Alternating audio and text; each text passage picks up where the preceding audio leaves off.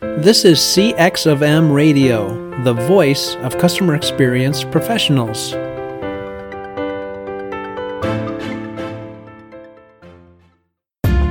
Welcome to another episode of Press 1 for Nick. Your host, Nick Glimsdahl, is the Director of Contact Center Solutions at VDS. Through conversations with customer service and customer experience leaders, Nick and his guests exchange insightful stories, best practices, and invaluable lessons they have learned along the way. Welcome to the Press 1 for Nick podcast. My name is Nick Glimsdahl. My guest this week is Jay Baer. Jay brings 27 years of marketing and customer experience expertise and has worked with more than 700 companies, 700, no big deal, including 36 of the Fortune 500s. In his keynotes and webinars, Jay teaches how to grow businesses by giving customers a differentiated experience they notice and talk about. Welcome to the Press 1 for Nick podcast, Jay. Thanks so much, Nick. Great to be here. I always wanted to ask what happens if somebody presses 2. Like, who are they connected to? Are they connected to Jay Baer? We don't know. It's a mystery. It could be Jay Baer, or it could be Chuck Norris. The world has never got back to me if they hadn't pressed 1. Good to know. So maybe I'm going to forward all the conversations from here on out on the Press 2 for Jay. Press 2 for Jay podcast. Got it. So one question that I ask every single guest, Jay, is what's one thing people might not know about you? Well, I am a certified tequila sommelier. So I actually am licensed to set up tequila tastings and things like that. I grew up in Arizona, so I come by my agave spirits love geographically. So that's probably not something that everybody knows. And so I have a lot of tequilas and I collect them, and I go to Mexico a lot and study the miracle of agave spirits. That is pretty sweet. One other thing that I've done a little bit of creeping on you, and that you are a certified barbecue judge. Also true. Also a certified barbecue judge. I went to barbecue school to get that certification, which is a delicious school to attend. Terrible football team, but delicious school. Yeah, it was really fun and learn a lot about not just how to make barbecue, but competitive barbecue is no joke, because, individuals are competing for thousands and thousands and thousands of dollars of prize money. And so you have to take it real seriously. Yeah, I am a sucker for some barbecue. Nice. I love smoking barbecue, but if you were to have one more barbecue, what would it be? Well, I always sort of feel like, and this will be controversial in the barbecue community, but I always feel like the pinnacle is a perfectly dialed in brisket, right? I just sort of feel like when it's done well, and brisket is the most temperamental of all of the meats, it's really easy to mess it up. And partially because briskets themselves pre-cooked vary a lot as a cut of meat. So perfect brisket is probably my favorite, but I would say a really, really excellently created pulled pork, which is not as hard to make, but it's hard to make really delicious because they're always pretty good. It's like pizza, right? Mm-hmm. The pork shoulder is the easiest thing for me. Obviously, yes. You get to do some other things that are a little bit more forgiving, but we could have the Nick and Jay Talk About Barbecue podcast. But press 1 for brisket. Like press 2 for brisket. Yes, yeah. Press 2 for brisket. There you go. We solved our problem.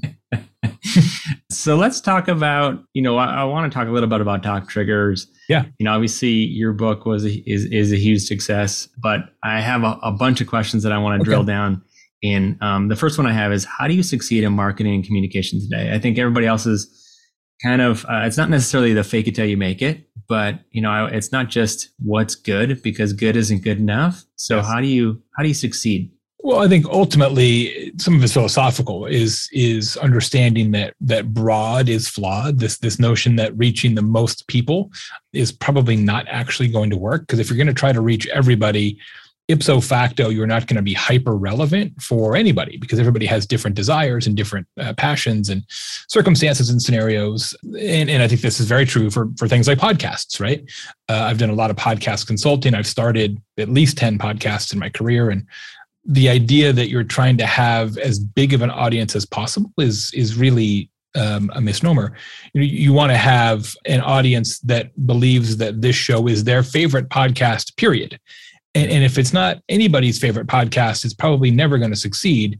It has to have that kind of resonance and relevance. So in order to have that kind of resonance and relevance, you've got to do something differentiated, which all sort of ties back to word of mouth. So I guess I would answer your question this way: having the courage to understand that some potential customers are better than others and to structure your marketing accordingly. Yeah. Yeah. So starting at the very top, you talked about the book is called Talk Triggers. What in the world, for people who may or may not know, what is a talk trigger? A talk trigger, and I should say the book was written by my good friend Daniel Lemon. Most of the good parts were written by Daniel. Most of the funny parts were written by me. So just in full disclosure, a talk trigger is an operational choice that you make in your business that's designed specifically to create conversations. So a talk trigger isn't really marketing. It's really ops that creates a lot of marketing advantages. It's the thing that people notice and talk about that transcends whatever it is that you actually do or sell. Yeah. And obviously it's not just one talk trigger. There's all sorts of them. So what are the different types?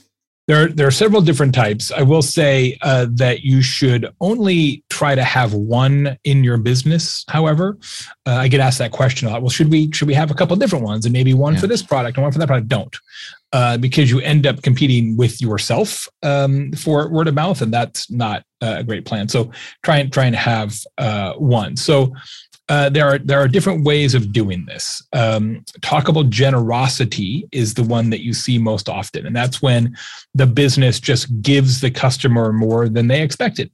So much so that the customer then talks about it. So the example we use a lot in the book is DoubleTree Hotels by Hilton, where, as you probably know, Nick, they give you a piping hot chocolate chip cookie every time you check in to any of their hotels.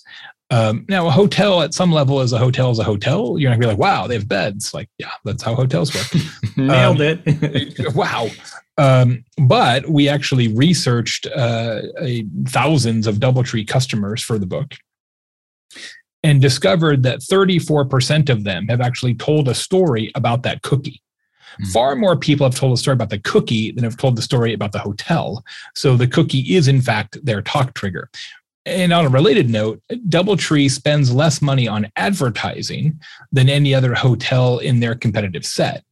And it's because the cookie kind of is the ad and the guests are the marketing department, which is the best possible way to grow any business, is to have your customers grow it for you. But you've got to give them a story to tell. This idea that if you just run a good business, people will talk about it. That's not how human beings behave. Competency doesn't create conversation. It never has, and it never will. I mean, you want to run a competent business, obviously, because otherwise your customers will leave and never come back. But nobody talks about good. They talk about different. Like, I wouldn't say on this show, Nick, check this out. I had this experience last night. It was perfectly adequate. Right? I wouldn't ever tell you that because there's no story there. It's not worth talking about. So it has to be something a little different, like the cookie. That's talkable generosity. Other ways to do it: talkable speed, faster than customers expect. Talkable usefulness, so just more informative or more helpful than customers expect. Talkable attitude, and that's usually where you're like a little weirder or funnier, or just you're sort of worldview is a little different than customers expect. Usually humor, but not always. And then talkable empathy, where you're just kinder, more, you just take better care of customers on sort of a human level. Those are the five ways to pull it off. Yeah. So, and I think I really like that. Obviously, the DoubleTree, I've had like you said, the piping hot cookies, which are amazing and they're consistent. Yes. So how do you understand and try to realize from any organization what your piping hot cookie is a differentiator, is a talk track? So we talk about it in the book, and we do a fair bit of consulting on this point for brands as well. And the worst way to come up with a talk trigger is to just brainstorm it, to be like, hey, let's get pizza and sit in the conference room and come up with something fun. Like, if it was that easy, you'd already do it, right? It's not that easy. You have to come up with something that is A, talkable, right? B, is doable, because it has to be executed every day across the entirety of your business. It can't just be like hit and miss, and every once in a while it's got to be like, this is how we do it all the time. And that ain't easy. And then third, it has to make sense in the context of who you are and what you do. So there's a big difference between a talk trigger, which is an operational choice that is sustained, and sort of viral marketing, which is, well, let's do a stunt, right? Let's do a thing that people are going to talk about. Like, this isn't renting an elephant and walking it down Main Street with your logo painted on it, right? That's not what this is. And to make it work, you really have to do some pretty serious research. So ideally, talk to a bunch of customers and see what they've said about you in the past. Because usually, when you do that kind of investigation, so look at reviews, social media, customer interviews, etc., talk to your customer service team, talk to your sales team, you will uncover the kernel of what your talk trigger could be. Not always, but oftentimes that kernel is there. I'll give you an example. The client we're working with right now is a national chain of irrigation companies. So they come to your home and they hook up all your sprinklers for your grass and your plants, and they take care of it and all that, and all over the country. Well, we did a big customer survey, talked to 6,000-7,000 customers. And it was really interesting, Nick. The customers kept saying in this survey, we can't believe how clean they leave our property. Like, they're digging holes to put in pipes, then they put the grass back and they clean up the dirt. There's no mud everywhere. And when we had interviewed the client, the company, they never mentioned that, never mentioned it at all. But then when we talked to the customers, tons of them mentioned it. We're like, well, wait a second. If the customers are already leaning into this, maybe we should just lean into it further and come up with a differentiator that really emphasizes this notion of cleanliness. And so we're in the process of coming up with some ideas now. So once you sort of have that direction, what you want to do is figure out, all right, how do we operationalize it? And then you want to test it. So you take every nth customer, or only in one market, or only one product, or however you want to set up a control group. And then you launch the talk trigger to that control group. And then you check to see how often customers talk about it. And then if you have a sufficiently high sort of talkability rate, then you're like, aha, we got something here. And then you roll it out across the whole system. Yeah. So it takes a while. It's usually, when we do it from a strategy standpoint, it's usually at least 90 days and sometimes longer to actually get it up and running. Yeah, I would assume, based off of what you just talked about, that 90 days would be a pretty quick turnaround.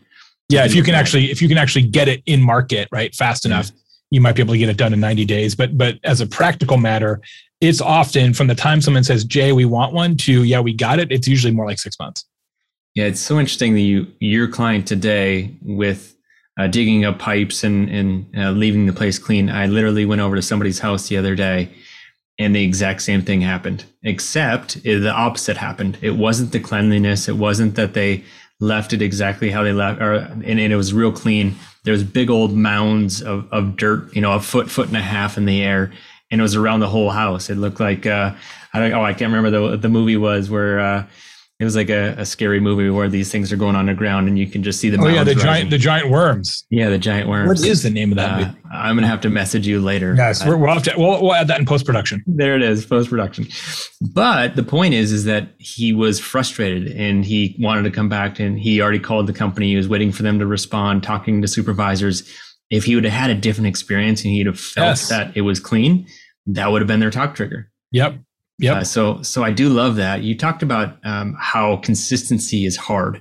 So when companies feel that how does it feel from a customer's perspective when companies have inconsistent experiences? Yes. I mean, customers hate it because they don't know what to actually expect. Yeah. Right. So when either it's a different location or just a different visit or a different interaction. I did a webinar earlier today about the challenges with omnichannel in a customer experience scenario, right? Where everybody wants to do omnichannel. We've got a mobile app and we've got a website, and we've got a retail store, and you can buy it on the mobile app and pick it up in the store, or you can buy it on the website and we'll ship it to you. And it's supposed to be seamless, right? But it very rarely is.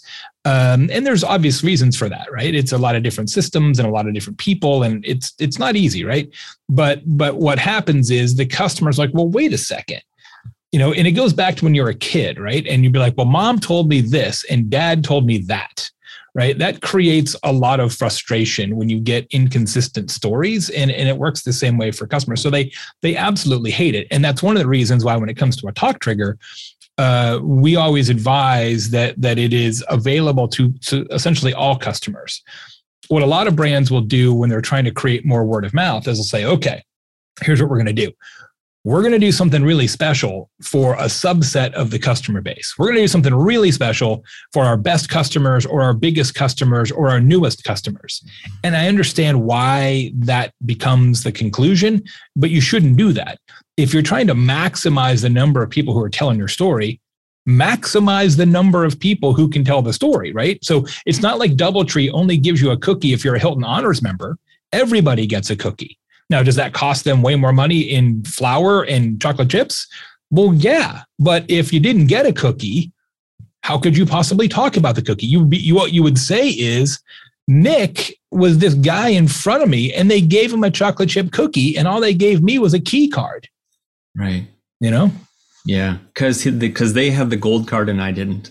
Yes, exactly. Which I think some brands feel like that makes an aspirational scenario where the customer's like, well, then I'm going to do whatever possible to get a cookie next time. Maybe the customer just gets pissed, right? So I don't know. In a competitive market, does your customer service stand out from the crowd? One way to offer a better experience is by moving your contact center to the cloud. But with so many options to choose from, how do you know which solution is the best for both your business and your customers? That's where VDS comes in and guides you to the best solution. They understand your clients' pain points, business outcomes, and goals. Then VDS designs, implements, supports, and provides 24/7 managed services. From start to finish, VDS is committed to finding the best solutions for your clients' needs. To learn more, go to www.govds.com or find a link in the show notes.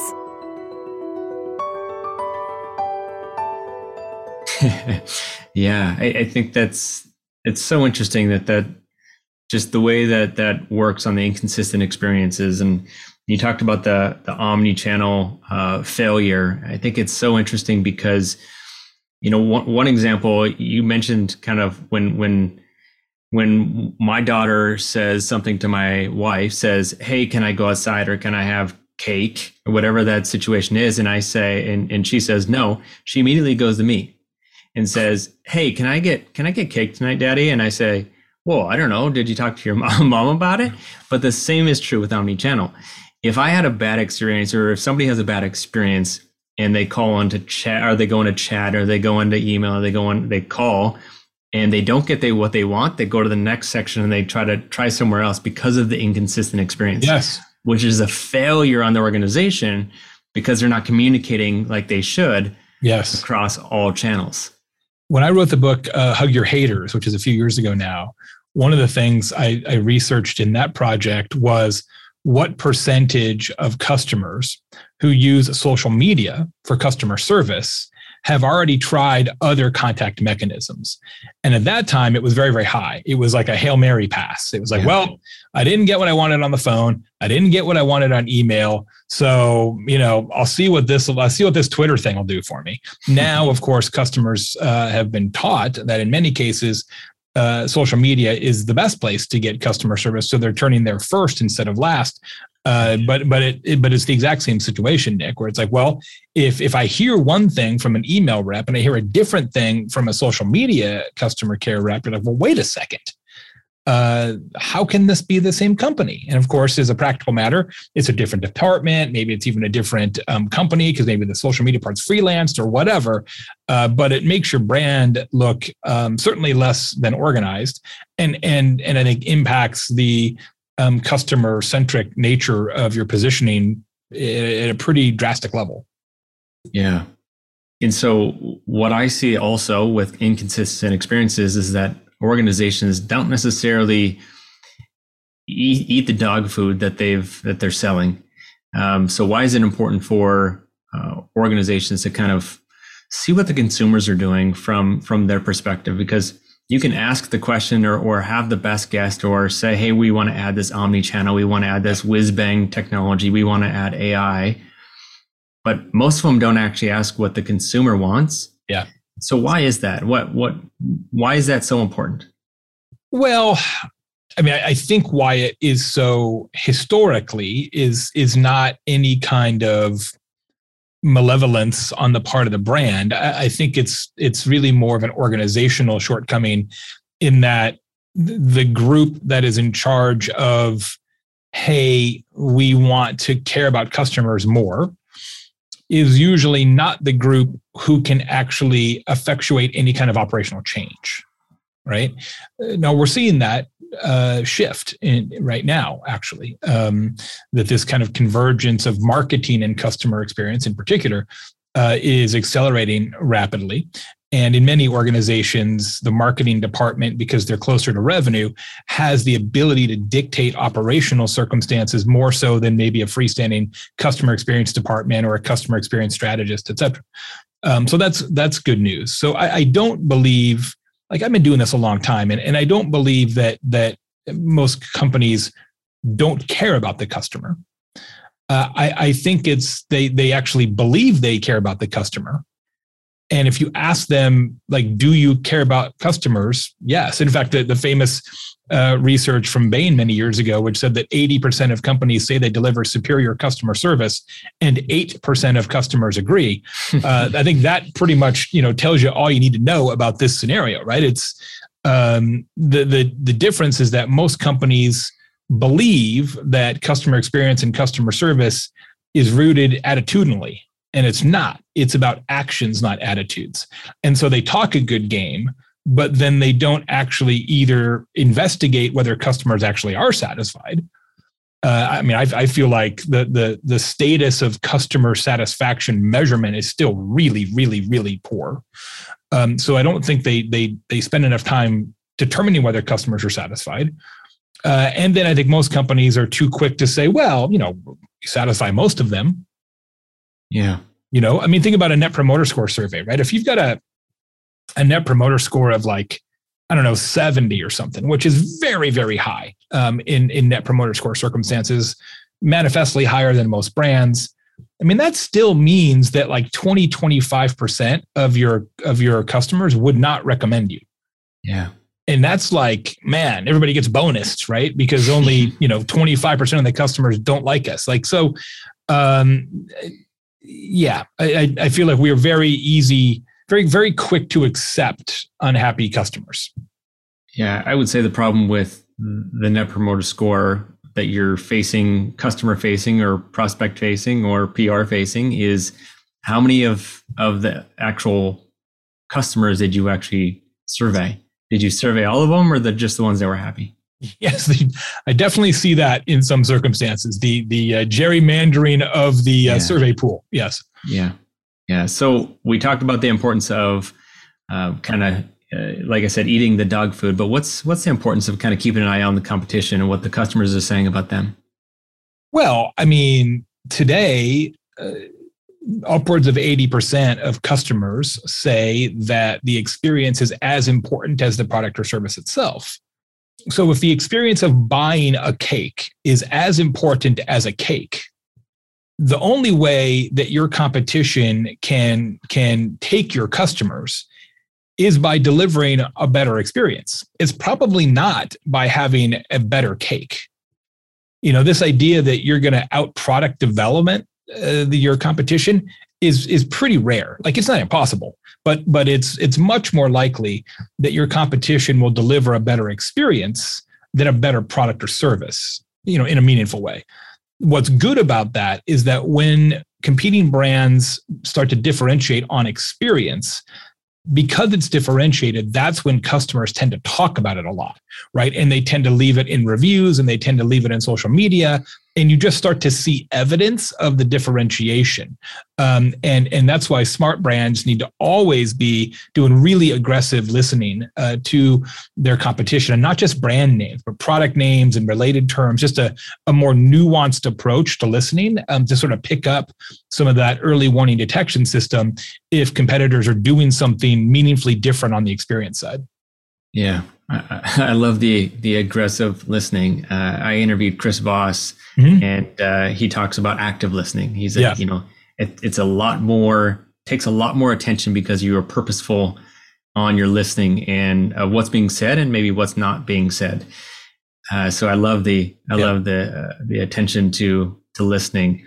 One thing that really stuck out at me with me in the book is you talk about that trust matters more than truth.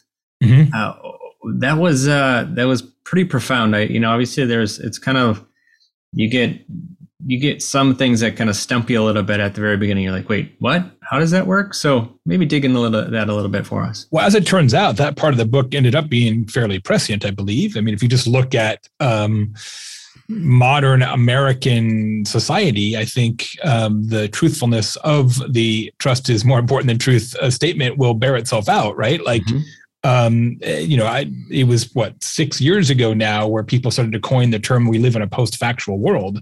The reality is that truth is now circumstantial, but trust isn't, right? And so we're going to trust individuals or news sources or politicians or brands, and that trust supersedes whatever sort of facts that we used to rely upon, because we've kind of gotten to this point now where facts are based on who you hear them from, which I have some real concerns about where that ends, frankly, as a political science major. But and that's why I think all of that also sort of explains at some level the rise of influencer marketing, the rise of user-generated content, the rise of employee-generated content, the importance of having internal thought leaders create some of your content from a marketing standpoint. Like it's all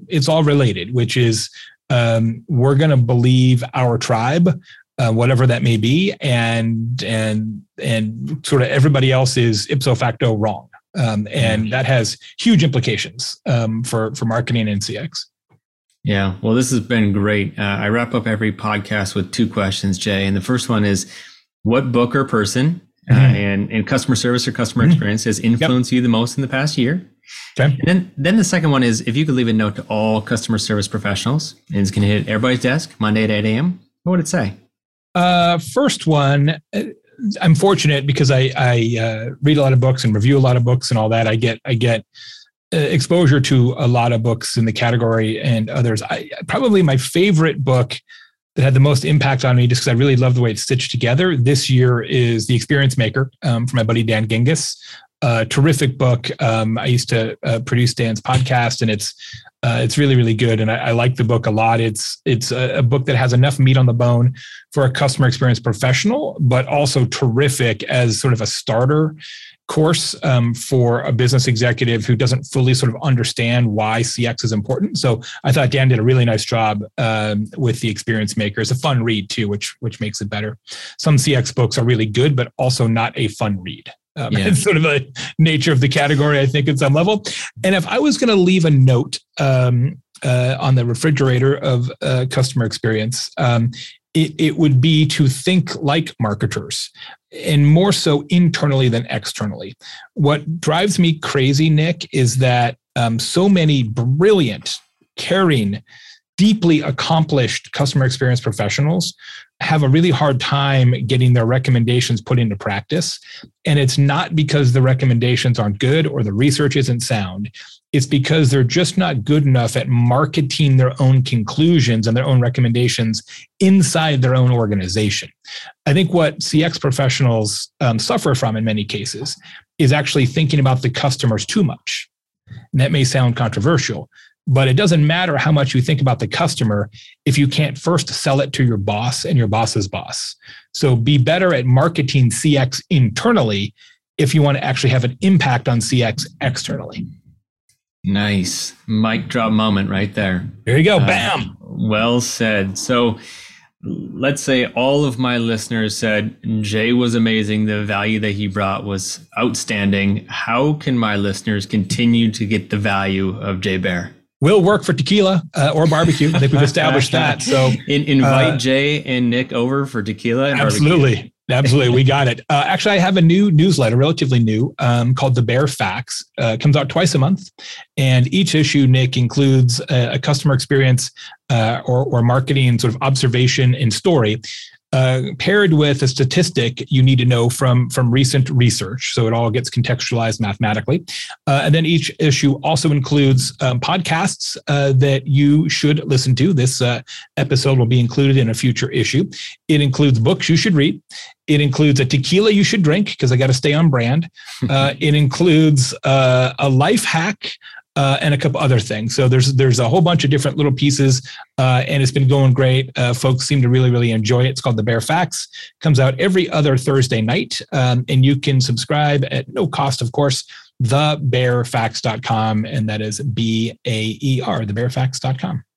I love it. Go ahead and subscribe to Jay Baer's Bear Facts. If somebody goes one step further and says, man, I just got this association, I'm looking for this amazing keynote speaker, how do they find you outside of the Bear Facts? Yeah, easy enough. jbear.com, and the Bear Facts is located right there. So jbear.com has all my info on speaking, consulting, investing, and everything else. We would love to work with you. I'm doing, 100 workshops a year. So would love to be part of it.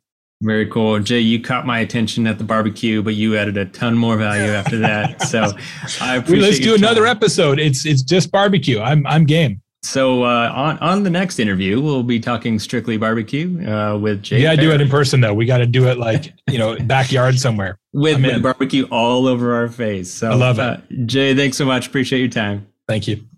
Hey, listeners, can you think of one person who would benefit from the information you learned today? If so, please consider sharing it with them by giving them a link of this episode or directly from your app. And last, if you'd like to receive all the quotes and book recommendations from all my guests, go to pressonefornick.com/podcast. Thanks for joining us for this session of CX of M Radio. Be sure to rate, review, and subscribe to the show, and visit cxofm.org for more resources.